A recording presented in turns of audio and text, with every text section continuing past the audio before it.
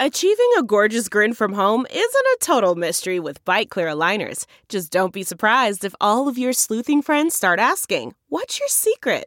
Begin by ordering your at-home impression kit today for only $14.95. Byte Clear aligners are doctor-directed and delivered to your door. Treatment costs thousands less than braces. Plus, they offer flexible financing, accept eligible insurance, and you can pay with your HSA FSA. Get 80% off your impression kit when you use code WONDERY at Byte.com. That's BYTE.com. Start your confidence journey today with Byte. That's not just the sound of that first sip of Morning Joe. It's the sound of someone shopping for a car on Carvana from the comfort of home. That's a good blend. It's time to take it easy, like answering some easy questions to get pre-qualified for a car in minutes. Talk about starting the morning right. Just like customizing your terms so your car fits your budget. Visit Carvana.com or download the app to experience car shopping the way it should be. Convenient, comfortable. Delve into the shadows of the mind with Sleeping Dogs, a gripping murder mystery starring Academy Award winner Russell Crowe. Now available on digital. Crowe portrays an ex-homicide detective unraveling a brutal murder he can't recall. Uncovering secrets from his past, he learns a chilling truth. It's best to let sleeping dogs lie. Visit sleepingdogsmovie.com/Wondery to watch Sleeping Dogs, now on digital. That's sleepingdogsmovie.com/Wondery. Welcome to episode 565 with my guest, Ann Moss Rogers. I'm Paul Gilmartin. This is the Mental Illness Happy Hour. It's a place for honesty about all the bullshit rattling around in our heads, from medically diagnosed conditions, past traumas, and sexual dysfunction to everyday compulsive negative thinking. The show's not meant to be a substitute for professional mental counseling. I'm not a therapist. The website for this show is mentalpod.com. It's also the social media handle you can follow us at. I was in one of my support groups this week, and two topics came up, unrelated seemingly to each other. One topic was perfectionism, and the other topic in another meeting was leading a double life. And as I was thinking about both of these things, I realized, they really are connected in a certain way, because the perfectionism, I believe, robs us of finding out who we authentically are. Perfectionism, there's nothing perfectionism can't destroy.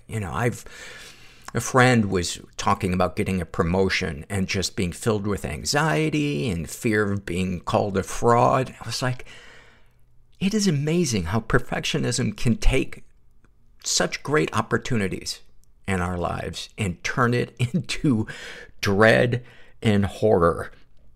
And, is any of that anxiety good? I think there's a small part of anxiety that's good, that kind of motivates us, but I think most of it just erodes our authenticity, because we're coming from a place of fear rather than openness and curiosity and excitement. And in many ways, I think when we find ourselves leading a double life, usually around an addiction, we're hiding something that we're afraid of being judged for. Clearly it robs us of finding out who we are authentically. But I think what stands in the way of that is the fear of getting vulnerable, the fear of being judged, the fear that our true self, warts and all, isn't enough or is too much for people to learn to deal with. And for people who were raised in households that are judgmental, or where there was conditional love based on, performance and achievement, it can be really hard to not take our feelings and lead a double life, finding a way to express them. And we miss out when we lead a double life, not having our pain witnessed, not having someone hug you while you cry on their shoulder, not feeling seen and felt. And in my experience and opinion, People who are consistently emotionally connected to a support network tend to not lead double lives, or at least their double life begins to go away as they become more and more comfortable with who they are. This is from the Struggle in a Sentence survey filled out by a woman who calls herself Amelia. This is so good. About her borderline personality disorder, she writes, "It's like you are both Anna Karenina and the train." Fuck, do I love it when you guys have a good struggle in a sentence. Thank you for that. Ugly Duckling writes about her self-harm. "It feels like self-care." A snapshot from her life. "My mom told me that she hated working in the children's mental ward because she was annoyed that they were whiners." Oh my God. Oh my God.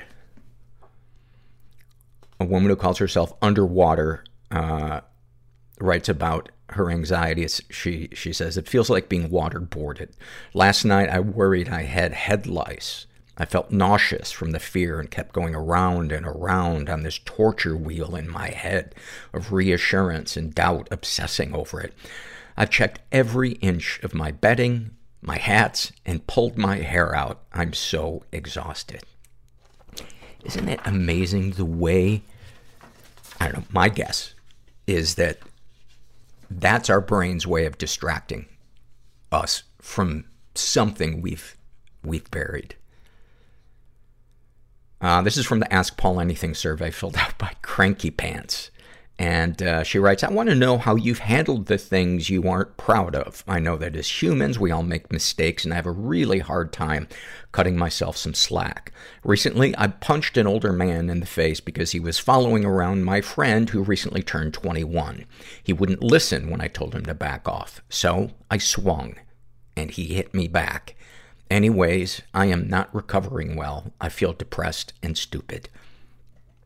That's such a great question, and I'm sorry that you're feeling depressed and stupid. And not going into a shame spiral when we make mistakes or hurt people's feelings or fuck up or, whatever it is that we do is really, really hard. And that's been one of the biggest challenges for me in recovery and going to therapy and all that other stuff. And what I try to do today is, if an apology is necessary, regardless of whether that person was at fault in some way, if I did some, let's say somebody cuts in front of me rudely in line at the grocery store, and I call them a fucking asshole, I will apologize, or hopefully apologize to them for calling them that, because them cutting in line in front of me doesn't warrant me saying that. I can think, boy, that person's an asshole, or say, would you mind not cutting in front of me in line? That I wouldn't need to apologize for. So that's what I try to do today, is if I'm out of line about something, I try to apologize. The other thing I try to do is to not shame myself for it. Instead, make a note. What was it that irked me? And in the future, if this happens again, how can I handle it better? How can I express myself in a way that's healthy? So that's what I try to do, but it's a very imperfect process, but it's an opportunity to practice self-love and self-compassion while also growing. Self-compassion and shame, it's, you can't have both at the same time, but you can have self-compassion and growth at the same time. I think we believe that, if we're not shaming ourselves, we're undisciplined and we're not going to get better. But I don't know anybody who's ever shamed themselves into being the person they want to be. And speaking of shame, this is from the Body Shame survey filled out by a woman who calls herself Backslash. And to the question, what do you like or dislike about your body and why? She writes, "When I'm in a ruminative state about my body, I dislike almost everything. The parts of me that, in my frame of mind, quote, invited sexual trauma, unquote, and somewhat punished are somewhat punished, but also kind of glorified, depending on my environment. They're the things I can put on display when I'm craving outside attention just to feel adequately attractive. Yet they are the parts that I want to alter the most when I've been triggered. The parts of my body that I convince myself are either too much or not enough in some arbitrary way become even more exaggerated when I look in the mirror and magnified in full when I loiter. For me, I focus on my skin, my nose, my boobs, and my waist almost every time. When I'm alone, as well as when I feel safe in my body and environment, I tend to quote, like, unquote, everything about my body, and I appreciate the features that distinguish my outer appearance from the current mainstream ideals of physical beauty. When I'm at my best, when I'm compassionate and inventive and resilient, when I'm seeing the bigger picture, and when I'm in the company of the few people with whom I can be almost caustically authentic, I feel beautiful inside and out. Or I'm not preoccupied with my outer appearance at all. Fuck, do I love that. Fuck, do I love that. Thank you for that. This is also from the body shame survey filled out by a guy who calls himself What's the Big Deal? And he writes, I hate that I have a little more fat than other males and my nipples are big. I hate when people would give a titty twister, and I feel like it was always because I have, quote, bitch tits. Even when I've been healthy and in the gym, I still have big nipples. And the last girl I felt super comfortable with and considered a girlfriend, and we were, quote, dating, she was really just getting back at her live-in boyfriend, who she found out was doing male sex work with the boss of his. She just wanted to get her rocks off for a couple of months during the pandemic, being that this was unprecedented times and dating apps putting hundreds of people at your fingertips. I found out about 2 months in. The first time we went to the beach, she flatly said, "You have big nipples." We were at Key West, and I just walked back from the bar to the sand with my shirt off with drinks for her and her sister, and that was the first thing she said to me. Clearly, I have a lot of other things I need to work through after just thinking all that through. Thank you for that. Oh, yeah. I don't know. I think she's a keeper. This is from the psych ward experiences, filled out by Billy, and she's in her 20s, and she was hospitalized for undiagnosed bipolar and PTSD.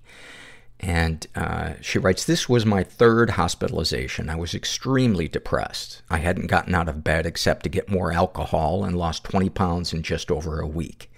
When I first entered the ward, there was an older woman, Maggie, who was seemingly everywhere at once. She was extremely manic, and I was honestly terrified of her. I don't think she slept more than a few hours my whole stay. Anyway, I spent several days in bed, but dragging myself to groups so I could get out sooner. I barely slept at all while there and walked the hallways one night. Up until that point, Maggie was rejecting all of her meds, but this night, she was standing outside of the med station begging the nurse for her meds and sleeping pills. I wasn't able to discern much, but she was asking God to let her son come see her, and her hands, holding her hands together as if in prayer. I started spending more time with her after this, as did some of the other newcomers on the ward. Maggie was a ton of fun once I figured out that it was more important to just try and get the gist of what she was talking about instead of each individual thought and idea. The last day I was on the ward, she'd gotten very agitated for whatever reason, and she was given several shots of Ativan and spent some time in the padded room. When she was let out, she was so fucking stoned, but slowed down enough that I could have a real conversation with her. She said she was flying like a kite and got a nicotine patch from the nurse and then sat down with me for lunch, and I helped her eat. She told me to make sure I didn't come back there ever again. I gave her a big hug before I left. It was so heartbreaking to hear her talk about her son that never came to visit her and the nurses that were impatient with her. I think about Maggie a lot, and have so far kept my promise to her not to go back. Wow. Thank you for that. I love when you guys just paint these, even if they're heartbreaking, the pictures of, these human experiences that people have that for many of us are outside our, not only our experience, but our imagination of what something could be like to experience. That may be the most awkward sentence I've ever said. I think I need a grammar intervention. I need to sit in a circle of middle school teachers who are gently going to let me know that I suck at grammar. We are sponsored this week, as always, by BetterHelp.com, online counseling. As I mention every week, I'm a big fan of it. I've used it for several years. And if you've never tried online counseling, why wouldn't you try it? You can start communicating in under 48 hours. There's a broad range of expertise, which you might not find locally. You can log into your account anytime and send a message to your counselor. You get a timely and thoughtful response. Plus, you can schedule weekly video or phone sessions so you won't ever have to sit in an uncomfortable waiting room as you do with traditional therapy. BetterHelp is available in all 50 states, and their counselors are vetted, and BetterHelp is actually available globally. And you guys can get 10% off your first month by going to betterhelp.com/mental. Make sure you include the /mental part so they know you came from this podcast. That's BetterHelp, HELP.com/mental. This episode is sponsored by When Breath Becomes Air. When Breath Becomes Air by Paul Kalanithi is the exquisitely observed memoir of an idealistic young neurosurgeon attempting to answer the question, what makes a life worth living, as he deals with his own terminal cancer diagnosis. It's a stunning reminder to live while we are alive, a must-read for anyone in medicine from a doctor-turned-patient. For healthcare workers, expand your view on patient care and the fragile beauty of our mortal lives through Kalanithi's unforgettable words. Some of the questions Kalanithi wrestles with in this book include, what makes life worth living in the face of death? What do you do when the future flattens out into a perpetual present? When the future is no longer a ladder towards your goals in life? What does it mean to have a child, to nurture a new life as another fades away? When Breath Becomes Air is a #1 New York Times bestseller, Pulitzer Prize finalist, and named one of the best books of the year by the New York Times Book Review, People, NPR, The Washington Post, Slate, and more. When Breath Becomes Air is available wherever books are sold. Learn more at prh.com/breath. CarMax is putting peace of mind back in car shopping by putting you in the driver's seat to find a ride that's right for you. Because at CarMax, we believe you shouldn't just settle for a car. You should love your car. That's why every car we sell is CarMax certified quality, so you can be sure with upfront pricing that's the same for every customer. So don't settle. Find love at first drive and start shopping now at CarMax.com. CarMax, the way car buying should be. And then one more survey before we get to the interview. This is from the Body Shame survey filled out by Betty. And she writes to the question, what do you like or dislike about your body and why? She writes, I'm thinner now than I've been in a long time, but I hate all the fat on my body. If I think about it too much, I can feel it festering and wobbling under my skin. Growing up, my mom and stepdad's weight fluctuated, and they always made a huge deal out of it. They went on diets that my brother and I had to be a part of, but more importantly, they were vocal about their fat phobia, especially my mom, constantly telling me the things that they hate about their bodies. No matter what I looked like, my family had something to say about it.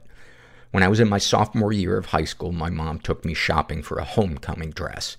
I'd just gotten over mono and was still pretty thin, but I was still very self-conscious about my body.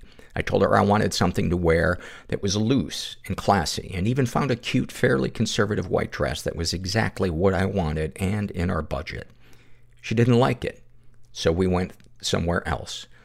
We were in a thrift store parking lot, and she was angry that it was taking so long, so I confided in her that I didn't feel good in any of the dresses and was ashamed of my body. She glared at me and snapped, I just don't understand why you think you're fat. I just wanted to get the fuck away from my life. You know, I couldn't have felt any lower. Grief, guilt, shame. Why wasn't I born a girl? There's a switch that gets flipped in my head. I'm supposed to be a girl. I experienced being treated like an animal. How can a just God... I have a vomit fetish. ...let humans do this to each other? Help! I fucking flew over the cuckoo's nest. My wife's losing it. I thought it was all about me. I don't know what to do. I would have committed suicide if I could have watched my funeral. A Polaroid I found of my mother naked in a dentist chair. And my body doesn't quite... I think I did 8 days in LA County Jail. ...fit how I see myself. What was it all for? Why are my friends dead? Everything that I did... There's a comfort in the scars for me. ...was in service of OCD. You've already had all the paper cuts. Step away from the paper. It's really hard to see the picture when you're inside the frame. You know, it takes a larger view to see your life. Just actually have somebody listen to you. Yeah, and I got up and got my tooth and left. I'm here with Ann Moss Rogers. You are an author. You sadly lost a son to suicide. How many years ago was it? It was in 2015, so okay. 6... Pretty fresh. Yeah. Pretty fresh. And you have one vocal cord, so you were going to try to preserve it as we record. So I'm a public speaker, and I'm also a brain tumor survivor. So, and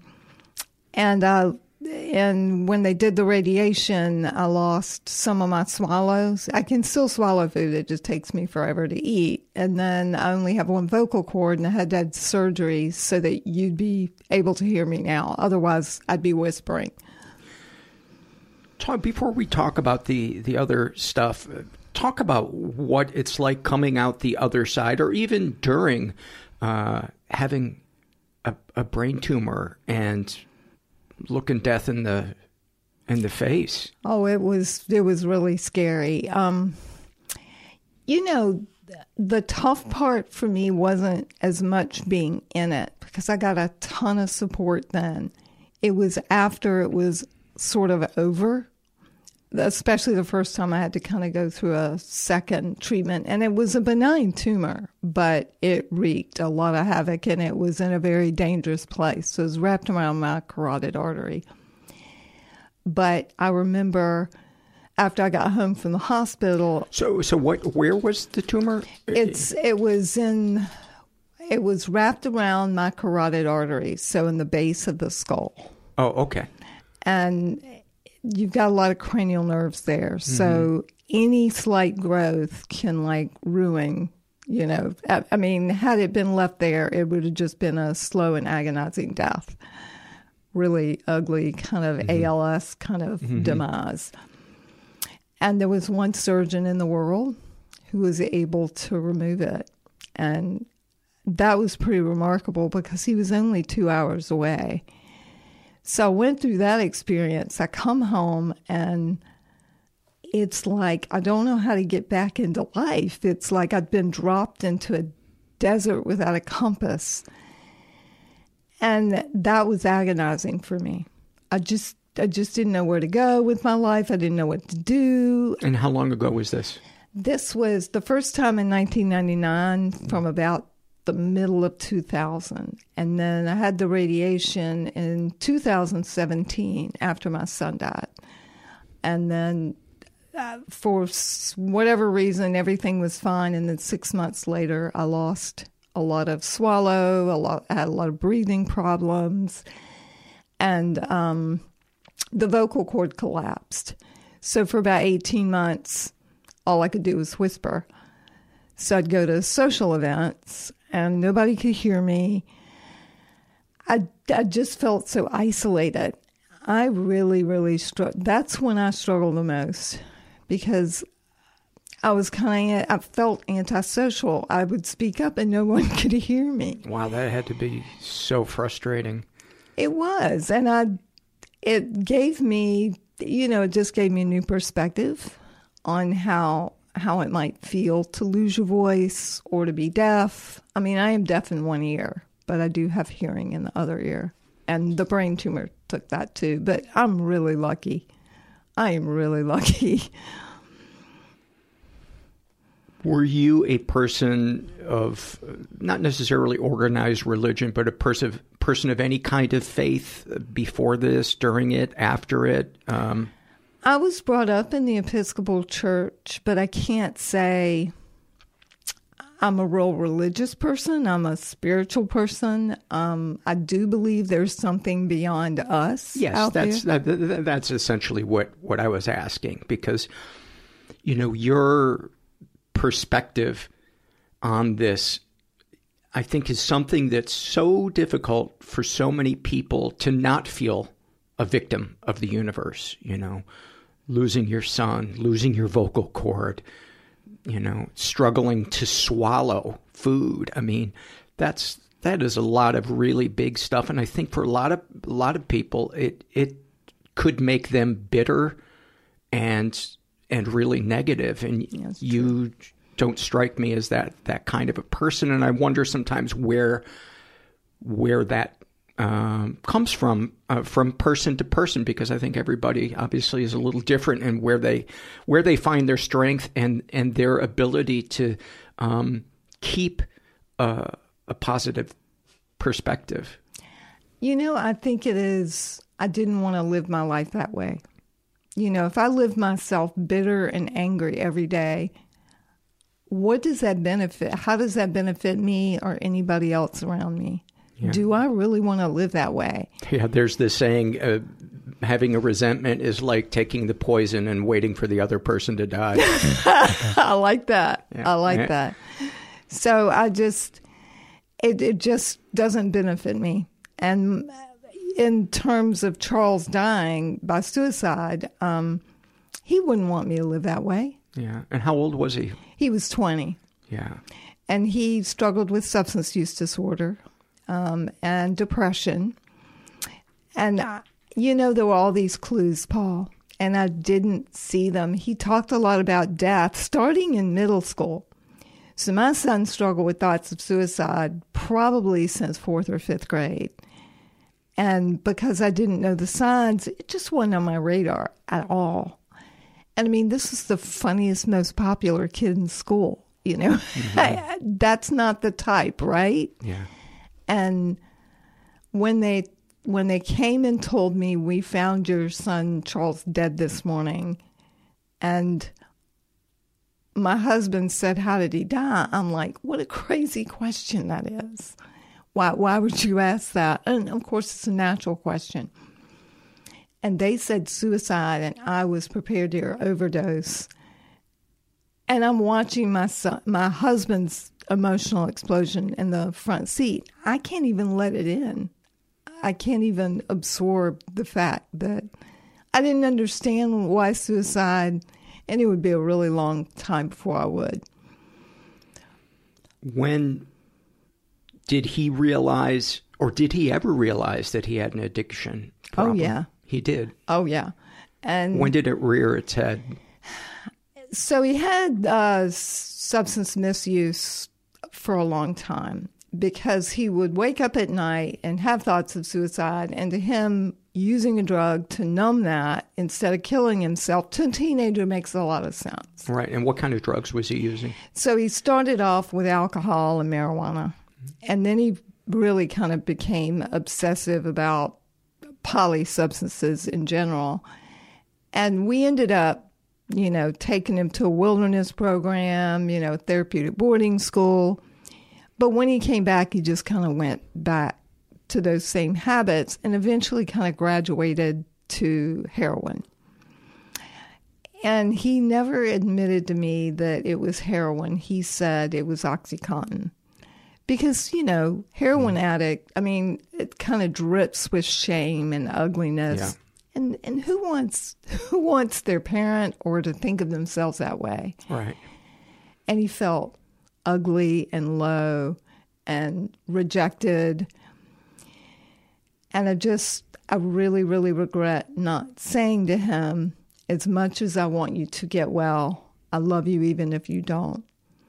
He needed to know that my love was unconditional. I knew when I said it to him, but he needed to hear it just like that. And I never got to say that So I tell every parent, you need to meet them where they are. You can't do recovery for them. You can't push them into recovery. You need to find help for yourself. And you know what usually they do? They go off and they're still looking for a fix-it. I'm going to fix this. Then they'll come back to me 6 months later. They'll ask me again. I'm like, did you ever find support and education for yourself? And they'll tell me no. And I'm like, then this conversation is over. Good for you. I mean, just the last 30 seconds, you said so many incredibly important and profound things. Truths that people live their whole lives and never grasp. Even if somebody is saying it to them, they don't let it in. It is its own addiction, being a fixer. It is. And when I found out there were support groups, and the thing is, I asked mental health professionals, where are the support groups? So we ended up going to Families Anonymous. Best move I ever made in my life. That was my family away from family. And when, for example, my son left the therapeutic boarding school for a few days, I'm leaving, I'm 18, and he walked out of there. We didn't know where he was. That was the group that was there for me. And, texting me, how's everything going? NAMI, National Alliance of Mental Illness, also has a family support group. Great organization. Yeah. And they have a class called Family to Family. And I recommend that a lot. So my mantra is you've got to get support for yourself first. You can't fix another human being, but you can fix how you react to them. So true. So true. Talk about, people probably get tired of me ringing the bell for support groups, but it's one of the reasons I started this podcast. They saved my life, and I want to be a cheerleader for people to get help. I didn't start this podcast to be the answer for people. I started it for them to feel comfort and hope, and to try to inspire them to go get help, because I was on the brink of suicide before I finally said, I can't do this. Please help me. And it changed my life. Talk about when you're in that support group. Paint a picture, if you would, for that experience. You talked about people texting you when Charles disappeared. It felt so good. Give me some snapshots, some moments in your support group that help paint a picture for a person who's afraid to go to one. So we were desperate. So I was desperately looking for one. And when I found it, I found the location. I reached out to the person, the email. She said, we'd love to have you. I walked in, and I think, Paul, I expected to see a certain type of person. But what I saw was lots of people like me. And they were from all kinds of financial backgrounds. There's a guy in there who drove a Maserati, and there was a guy who drove a Toyota Tercel. So it ran across, and they were so welcoming. There were men and women. And the very first session, no women cried, 2 men did, when they told the story of their children and the substance use disorder and the helplessness that they felt. What did you feel in that moment when? I felt wow. For men to feel in a safe space enough that they would cry, this is the place for me. I didn't know how my husband felt, really. I mean, we talked about it, but it was because he went to this support group with me that I learned how he felt, because he would say it to the group. And that really helped us get on the same page, because when you have a child with substance use disorder or mental health issue or both or whatever, you got kind of the bad parent, the good parent, and it is across the board. So you have one parent that's kind of strict, who's like, throw them out of the house, and the other parent is, I can never do that. And you tend to kind of take on those roles, but you got to get united on the same page. And it was that group that did it. So what were the differences in how you two felt and approached? So neither one of us were throwing them out of the house, but there is that tough love myth. Mm-hmm. And I was kind of like, well, we've tried everything else. Maybe we should go to tough love. But the trouble is that has no definition, mm-hmm. really. And, you know, they're just some people.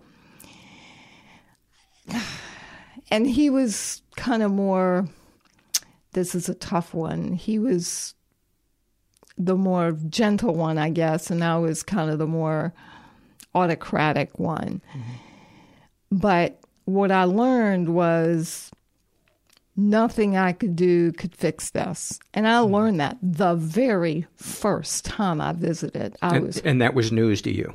Yeah, I was hooked.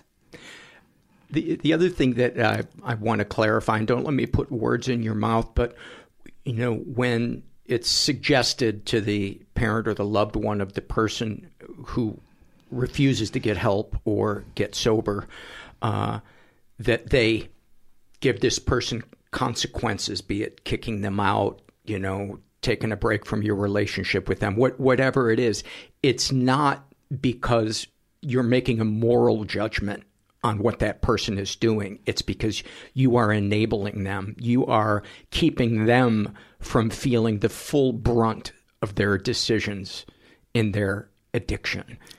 Yeah, there's part of that, but there's also, what are your boundaries? And at first we had all these boundaries, like 3 pages. Really, you just need like 3.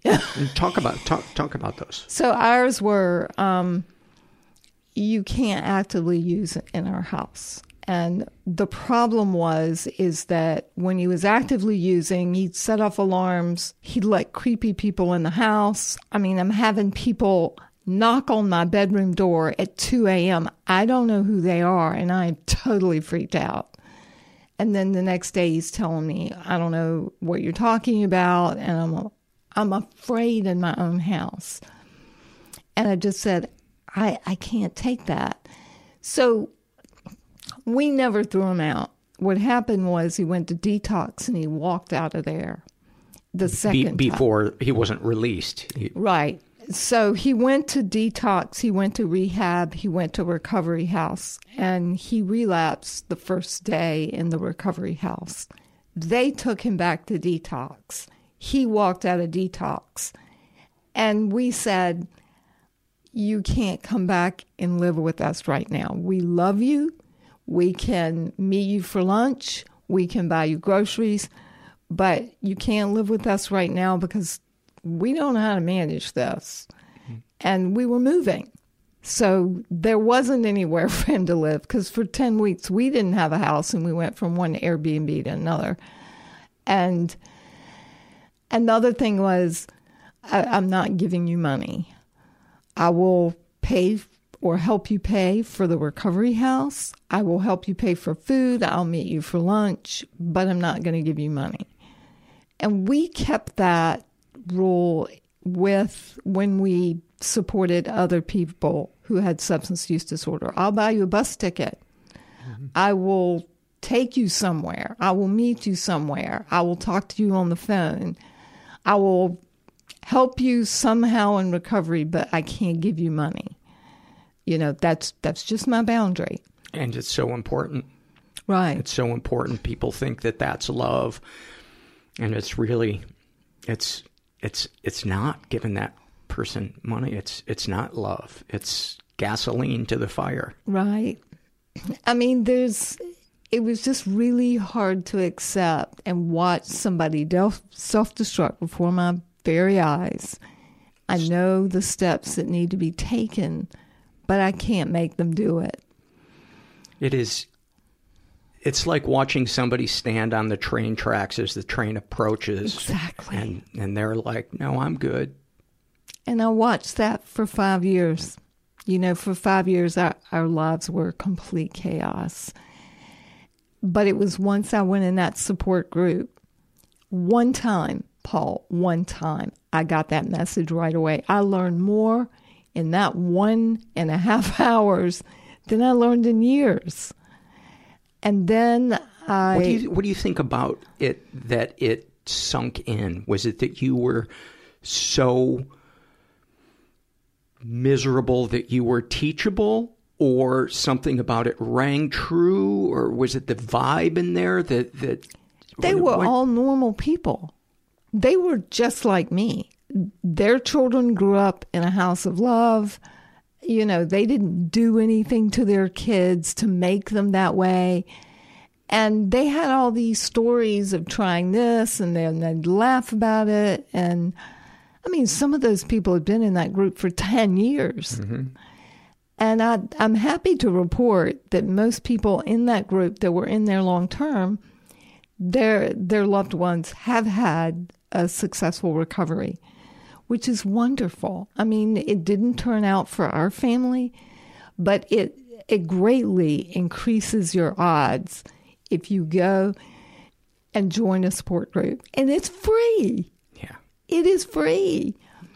And it is such an act of courage, and it's a gift to others, because what you have found works or didn't work, or your story helps another human being, and the people in that group want to support you.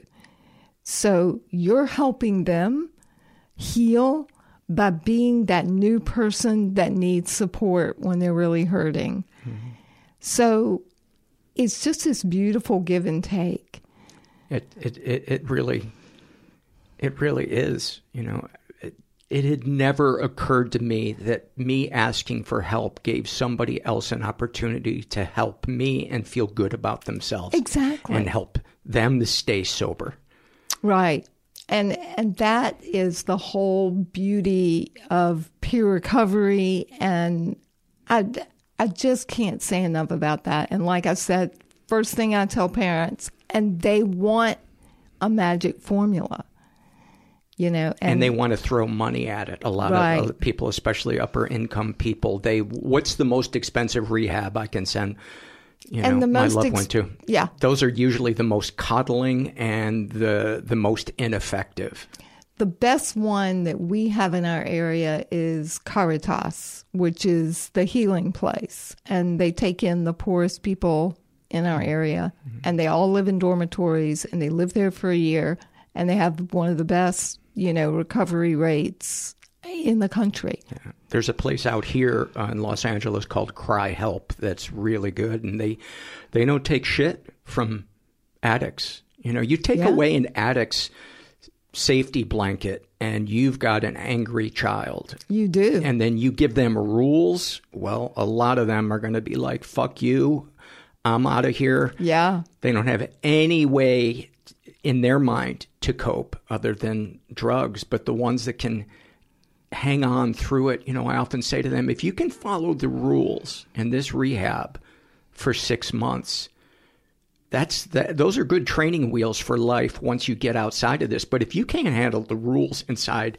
a rehab, you're fucked once you get out of here. That's true. And, he was a model kid in rehab. I mean, I hear stories out years later of somebody saying, I was depressed, I got under the covers, and it was Charles that said, come on, I'm going to group, I want you to go with me.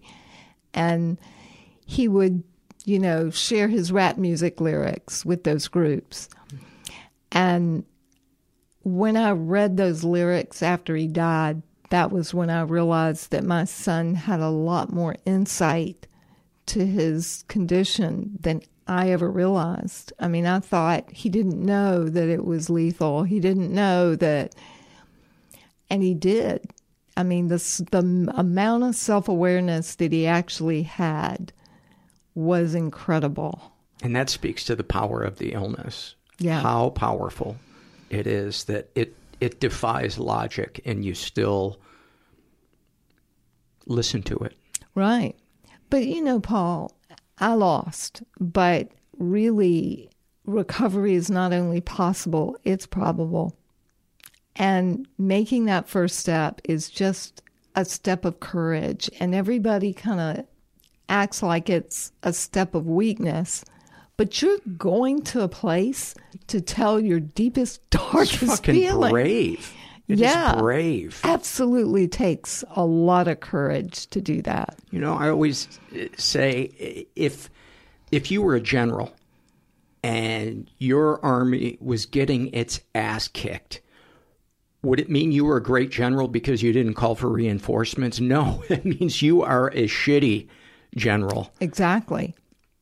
And I mean, I do that now. You know, I still have some tough days. I get around that birthday. I have a big birthday party and I invite all his old friends. And here we are, 15 of us outside having a great time. And that helps me get through that day. And we're doing it together. So I'm calling in reinforcements. And I'll be honest with you, when I reached out this year, nobody will want to come. And I went through all that, and I'm like, screw it, Ann Moss. That's ridiculous. Just ask. Just ask. Just ask. And I did, and they were overjoyed to come. They just loved it. We had such a great time. And I'm like, when I get those thoughts, I just have to acknowledge them. And I'm like, okay, I give it a minute. And then I go through the whole scenario and I'm like, all right, cut it out. Now you need to move forward. Yeah. You talked earlier about regretting that you feel like you didn't meet Charles where he was at. And one of the things that you've done since he took his life is you've written a book. You're a teacher, and you've written a book about how teachers can recognize signs that I guess you said that you didn't see. Yeah. So the first book I wrote was Diary of a Broken Mind, which is a memoir. I was actually owned a digital marketing company. But I've always done a lot of training and a lot of public speaking. And then I wrote this memoir and I included the lyrics because he was a creative genius. These lyrics are amazing. And so every other chapter are his lyrics because I want the audience to see our family story from my point of view and his. And there are times where you can see where I was blatantly wrong as a parent, but that's okay. Are you comfortable sharing any of those? Well, yeah. I think that the main one was that I kept kind of pushing the recovery and kind of holding, well, if you're in recovery, I'll do this, which he felt like I was withholding my love until he got into recovery. And of course, that's not true. But the way I said it, I'm really positive he interpreted it that way. And I do think it contributed to his feelings of worthlessness. I'm not blaming myself. I've gone through all that because I spent a couple of years. It had to be so hard. Torturing myself. It was all my fault. And then once I kind of pulled back the lens and I said, I'm just putting a microscope on 5% of the crap I did wrong. I mean, there's no manual for this, right? I mean, nobody has any real great answers. And I just did the best I could with what I had. And my child grew up in a house of love, and we adored him. He loved us. And this didn't happen because I was a lousy parent. It happened because my son struggled, and I can't control what another human being does to themselves.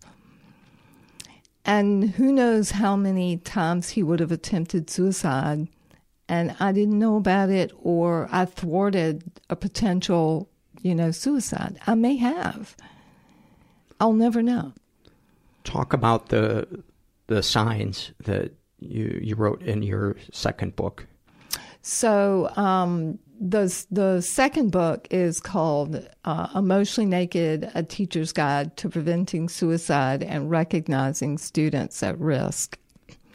And what I want really teachers to do, so part of that, maybe say 10% would be mental health and suicide prevention education. 90% is really helping kids build coping strategies and also helping them with connection and belonging, to feel part of a greater group.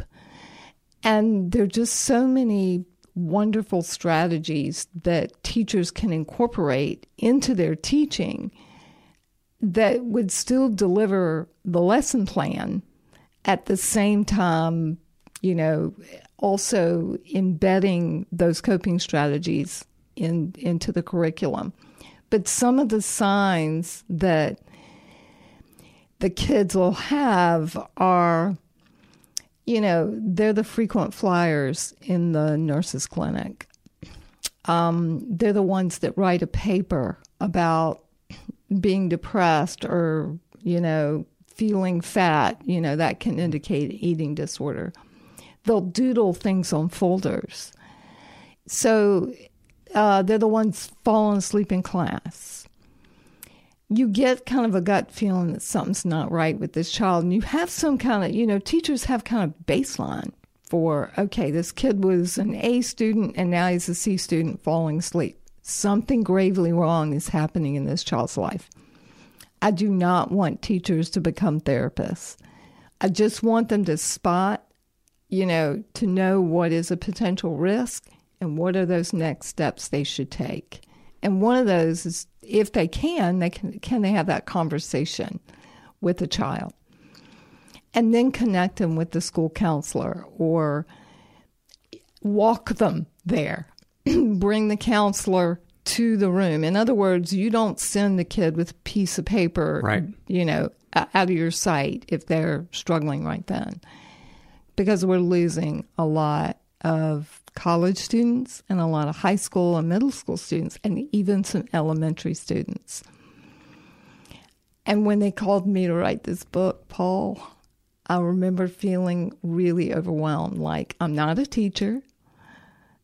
Why me? And then it was like, you know what? Why not me? I mean, I've got years of data from both YouTube and my search engine optimization. So what I do is I write a lot of posts so that people find them on Google when they're struggling. And I'm really good at that. And they'll put a comment and somebody answers it. And I'll have them they'll come back 2-3 years later and go, thank you for answering that comment because that's all I needed. And things aren't great right now, but they're a lot better. And I feel more positive. Connecting and in a caring way, online, in person, it really means so much to another human being. It really does. We had a guy named Kevin Briggs on as a guest years ago, and he was a California highway patrolman, and one of his routes was the Golden Gate Bridge. And so he encountered a lot of people as they were contemplating suicide. And he said every single person that he had a conversation with said that they felt like a burden. Yeah, that's a big one. Felt like a burden. Another common theme or common thread is I look in the mirror and I just feel so worthless. Kind of a metaphor. Mm-hmm. Giving away possessions. I don't want to be here anymore. But really, it's that gut feeling you get that when somebody says something, it just gives you that feeling that something isn't right. And what some of us do out of fear is like, I want to run for the exits, or I want to ask, how are you doing? And I want to hear, I'm okay, because we feel like we can't handle. Mm-hmm. And that's not true. We can. And I want people to push through that feeling of like, yes, I can listen to another human being. And yes, I can say, I don't know what the next steps are, but let's text the crisis text line together at 741-741 and let's see what those next steps might be. Let's call the local hotline together and figure out, and I will do that with you.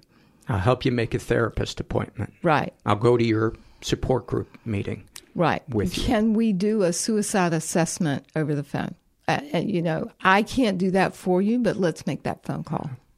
The other thing that Kevin said was when he first started encountering people who were standing on the ledge, was he talked at them, and he slowly began to learn that what really helped was to get them to talk and to just listen.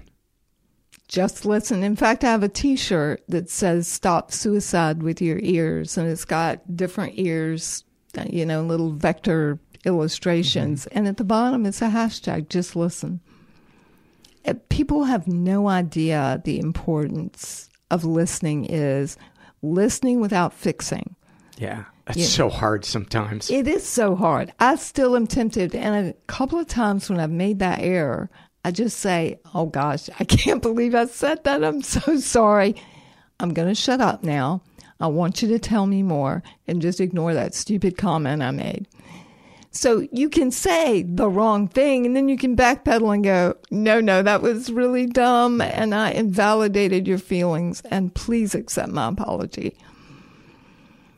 Anything else that you'd like to share before we wrap up?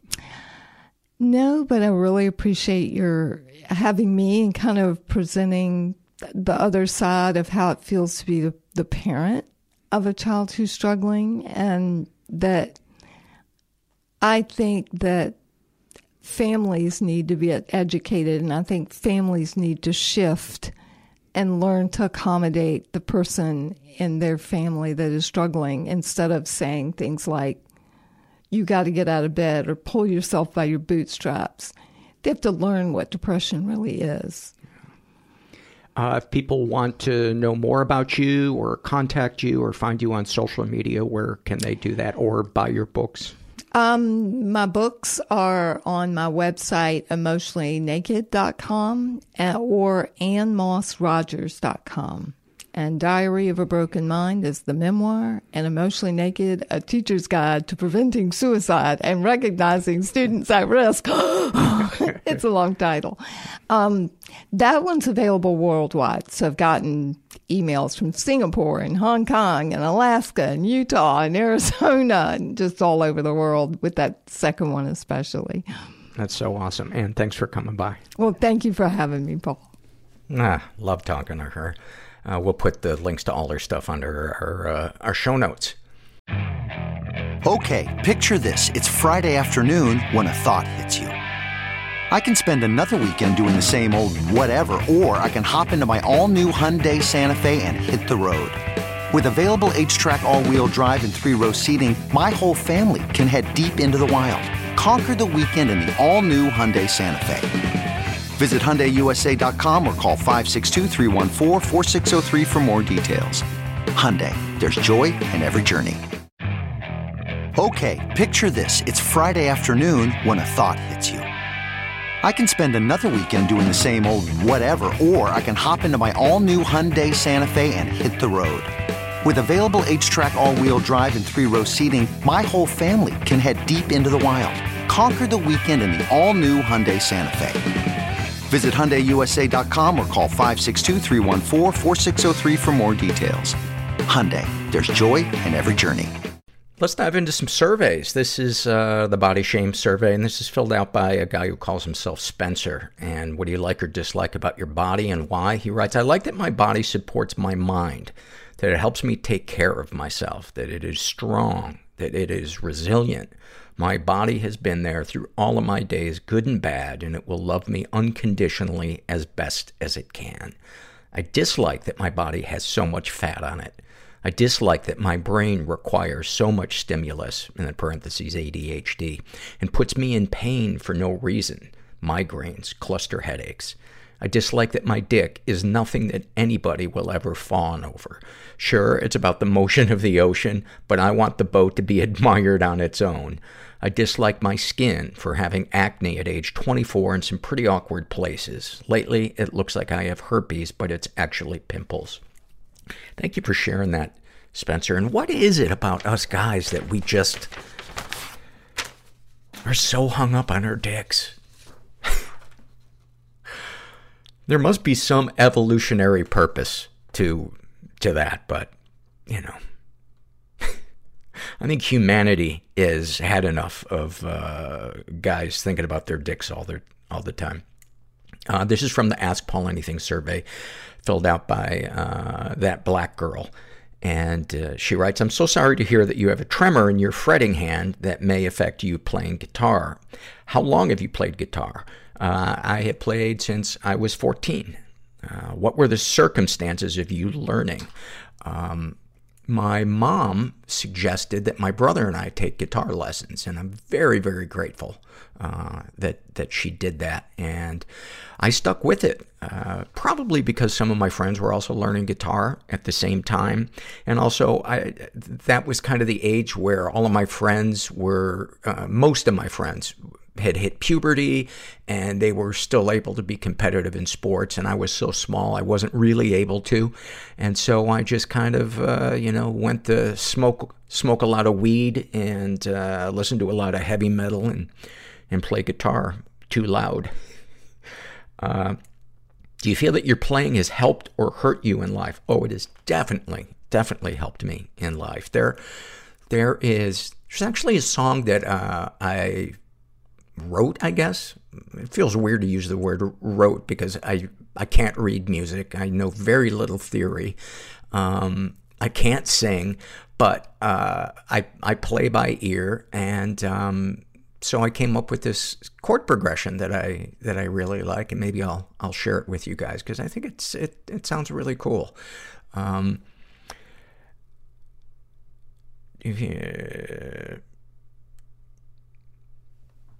There was a tag on to the question, do you feel it's helped you or hurt you in your life? Helped by giving you something other than despair to think about, hurt by serving as distraction from your problems.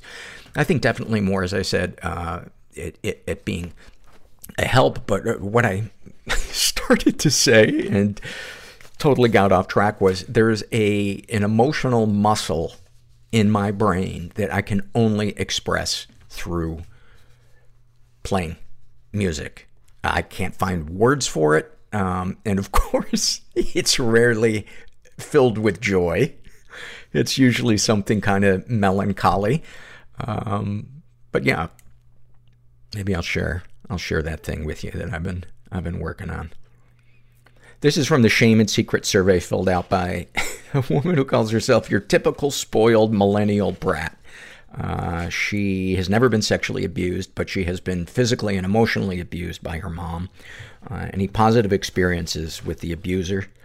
We had some nice moments for sure, but even though they were nice, I can never really remember feeling completely relaxed and safe.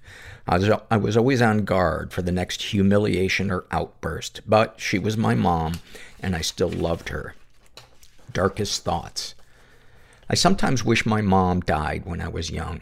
I fantasize about how everything would have turned out if I'd gotten a new, loving family as a child. For as long as I can remember, I have daydreamed about having a loving mom, one that would take care of me. Long, detailed daydreams that would play out in my head. I am, of course, happy that I still have my mom around, but the thought still pops up now and then. I often think about killing myself in horrible ways, like pouring gasoline all over myself and setting myself on fire, or ways to decapitate myself. I also imagine myself cutting myself deep all over my arms and thighs and how satisfying that would feel. Abuse my body so bad. I'd have to get hundreds of stitches. Sometimes I seriously wish I could just do it. It's a good thing I'm an escort. Hundreds of stitches would be bad for business. Darkest secrets. I cut and I work as an escort. Those two don't go together well. I've had to come up with many, quote, elbow ligament injure stories, unquote, to cover up my cuts with an elastic bandage. I've abused Xanax, sleeping pills, and alcohol, but managed to stop before I completely lost control because it negatively affected the only thing that can give me joy, my sport. Sexual fantasies most powerful to you. I have so much sex because of the escorting. I honestly just want to lie in bed, not have sex, and be held and cared for. Someone saying that they love and mean it and tell me that everything will be okay. What, if anything, would you like to say to someone you haven't been able to? I would tell my therapist everything I want to. I try every time I see him, but I just don't trust him enough or know how to express my feelings. Fuck, most of the time, I don't even know what I feel. I just know that it sucks. I would tell my mom she hurt me. It seems so simple, but there is no way I would be able to tell her that now. What, if anything, do you wish for? The ability to talk to my therapist. There's nothing wrong with him. This is how it always is, and changing therapists would not make it easier for me. Learning how to express my feelings, learning how to express what I feel. Trust my therapist enough to open up. I hate that I have these issues with talking and opening up. And it needs to change in order for me to benefit from therapy. I just don't know how to do that. Well, I had a thought, and I very much relate to the part of not even knowing what I'm feeling. And there is, I'm sure you could Google it and find it on the internet, but a list of feelings. And you might print that out and bring that into your therapist's office and go down the list and say whether or not that's something that you ever experience or something that you're experiencing right now. And that might be a good launching off point to get the ball rolling. Because that's, in my opinion, that's where a lot of it starts. The really fruitful digging is, what are we feeling? And then we can get to the why and what the tools are we can use to cope with it. Have you shared these things with others? LOL, no. It's the core of my problems. I could be standing in the middle of a lake filled with alligators with a sword through my chest and be like, I'm fine, my chest hurts a little, but no worries, everything's cool. I'm too worried about being a bother. How do you feel after writing these things down? Kind of relieved, but also tired, because it's really late where I'm at. I always find a way to procrastinate going to sleep. Anything you'd like to share with someone who shares your thoughts or experiences? Do not become an escort. Thank you for sharing that. And I really hope that you can get to the point where you can begin to open up. It's hard, man. It is hard in the beginning, but it does get easier. There is a momentum to recovery.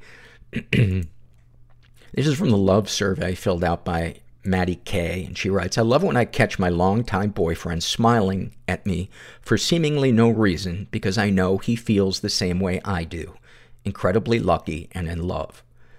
I love finishing a meal kit and looking at the fancy, healthy food I will nourish my body with. I love when I encounter an overly affectionate cat wandering around at night. That is an awesome one. I don't know how often I've ever been able to get a stray cat to come up to me and let me pet it. They're usually so skittish. To be fair, I'm always pointing a shotgun at them, but that's beside the point. I love when I encounter... Oh, she did that. I did that one. I love slipping into fresh bedding for the night, especially if you do it right after you take a shower. That's a great one. And I love the feeling after a fresh haircut. Amen. Amen. Thank you for those. This is from the Shame and Secret survey, and this is filled out by a woman who calls herself Caged Bird Screams. She identifies as straight. She's in her 20s, was raised in a totally chaotic environment, and was the victim of sexual abuse and never reported it. My half-brother took me across the road from his house. He said he was going to show me something. His truck was parked in the driveway of this abandoned house. He grabbed my chest, pushed me against his truck, and forced his tongue down my throat. I could tell he had just smoked a cigarette. In shock, I just stared at him. His eyes were wild and appeared as if they were trying to escape him. The sickest part? I went in for another kiss. I have no idea why I ever did that. Years later, I laughed about it. Laughed. Today, I am disgusted. I can't think about that time. When I was a child, I'd actually prayed that I would get closer to my half-brother, since my full brother was always jealous of me and would hurt me if he got the chance. She's been physically and emotionally abused, especially by her first husband. She writes, I am stuck in an emotionally abusive relationship that is creeped up on turning physical. Yeah, this is the life I have. 2 daughters that I love more than anything, but my now husband, who doesn't think he has a problem, is into odd sexual kinks that I'm not used to. He wants me to lock him up in a chastity device and humiliate him, all while another man comes in him from behind.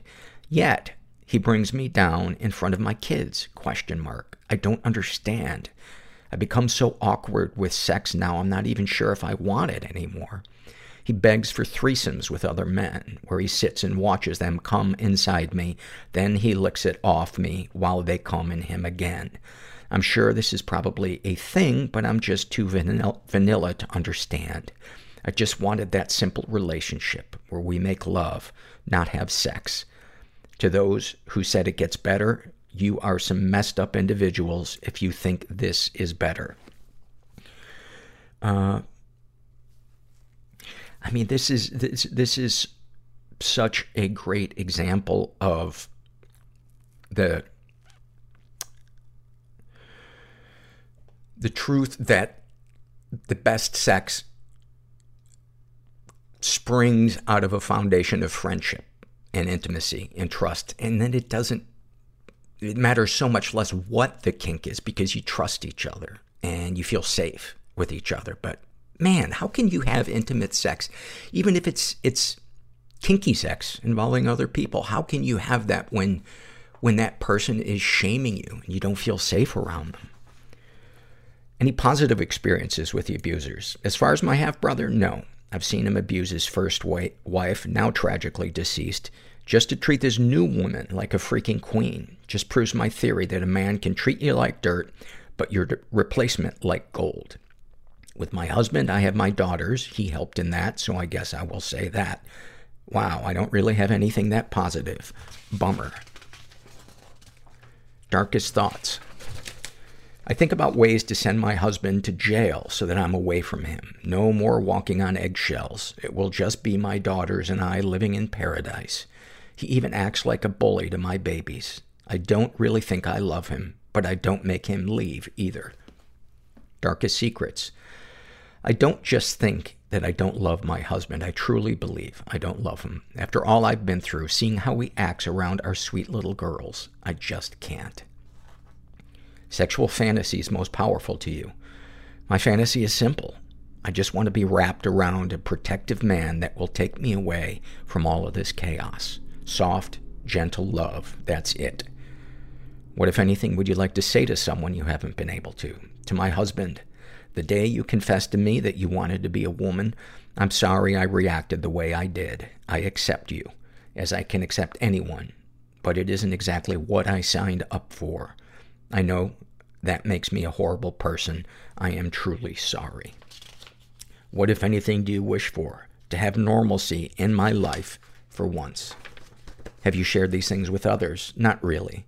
I'm so ashamed to even speak about this to anyone. I always lie and make things seem better and stable. If people knew the truth, they would wonder why I don't do something about it. To be honest, I don't know why I don't either. It's almost like I'm just trapped. Mostly ignoring it. It's just all too much for me to cope with. How do you feel after writing these things down? Better, but still worried. It's anxiety and it will never stop. Anything you'd like to share with someone who shares your thoughts or experiences? I know why you do the things you do. React how you react and stay silent. It's painful. It's crazy. And it's our life. Let's hang in there and see if it gets better. Shall we? ? Thank you for that.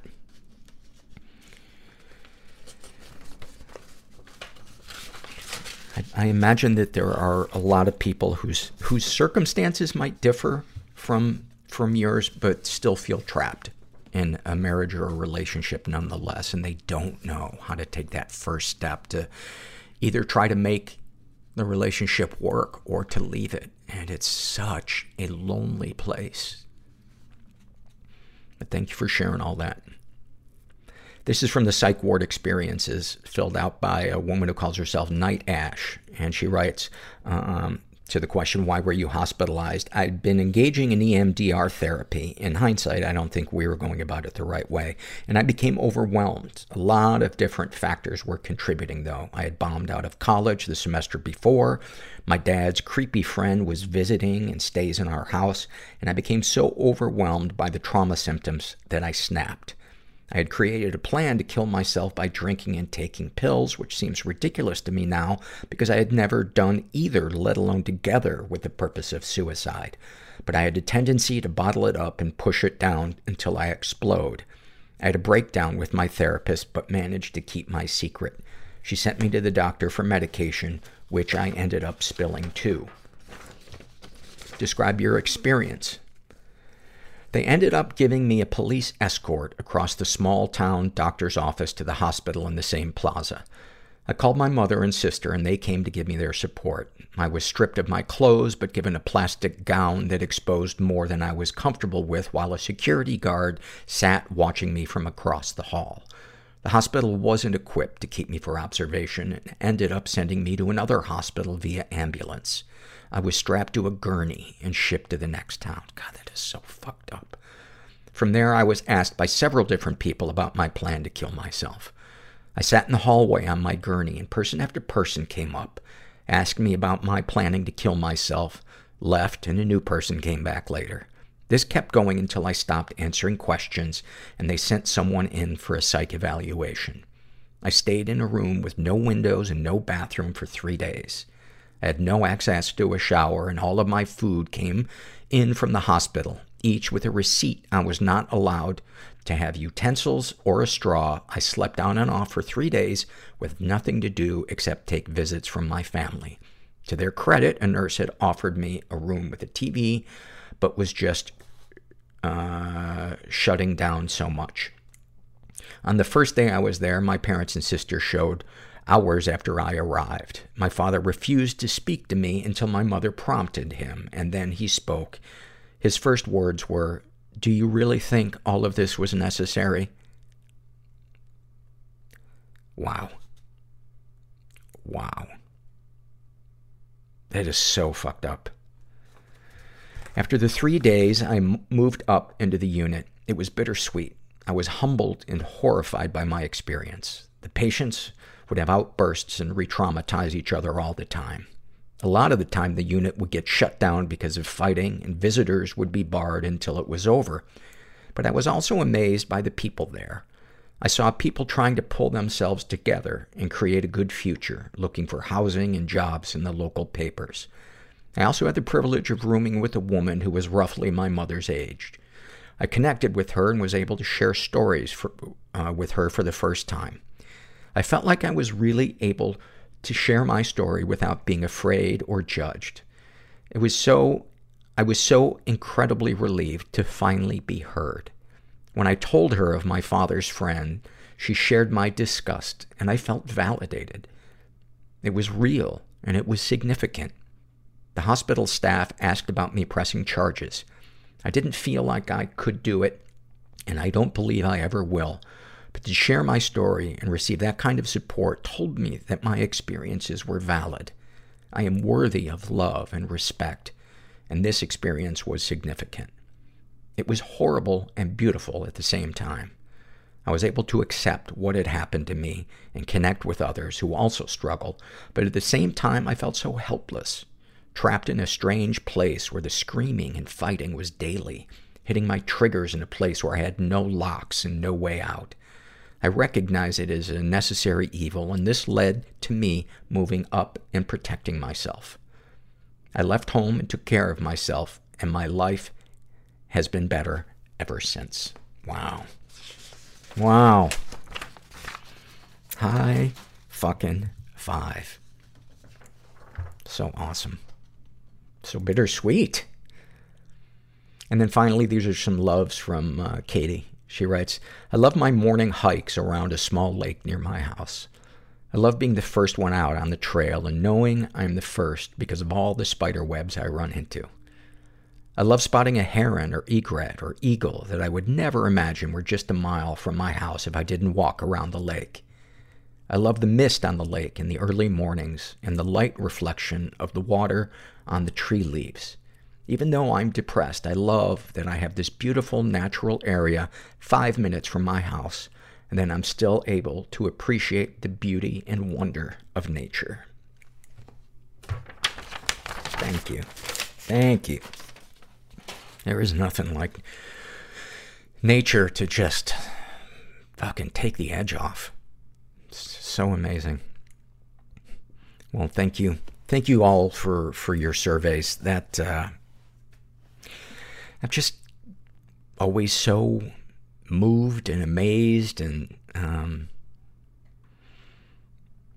I feel like it helps me not only grow as a person, but to be more compassionate to people who I might otherwise not judge, but not have patience for. And I hope if this podcast achieves anything, it's that it can help people be more compassionate and inspire them to get help if they need it or want it. Anyway, I hope you got something out of it, and never forget that you are not alone. And thanks for listening. Everybody I know is bizarrely beautifully fucked up in some weird way. Bizarrely beautifully fucked up in some weird way. Bizarrely beautifully fucked up in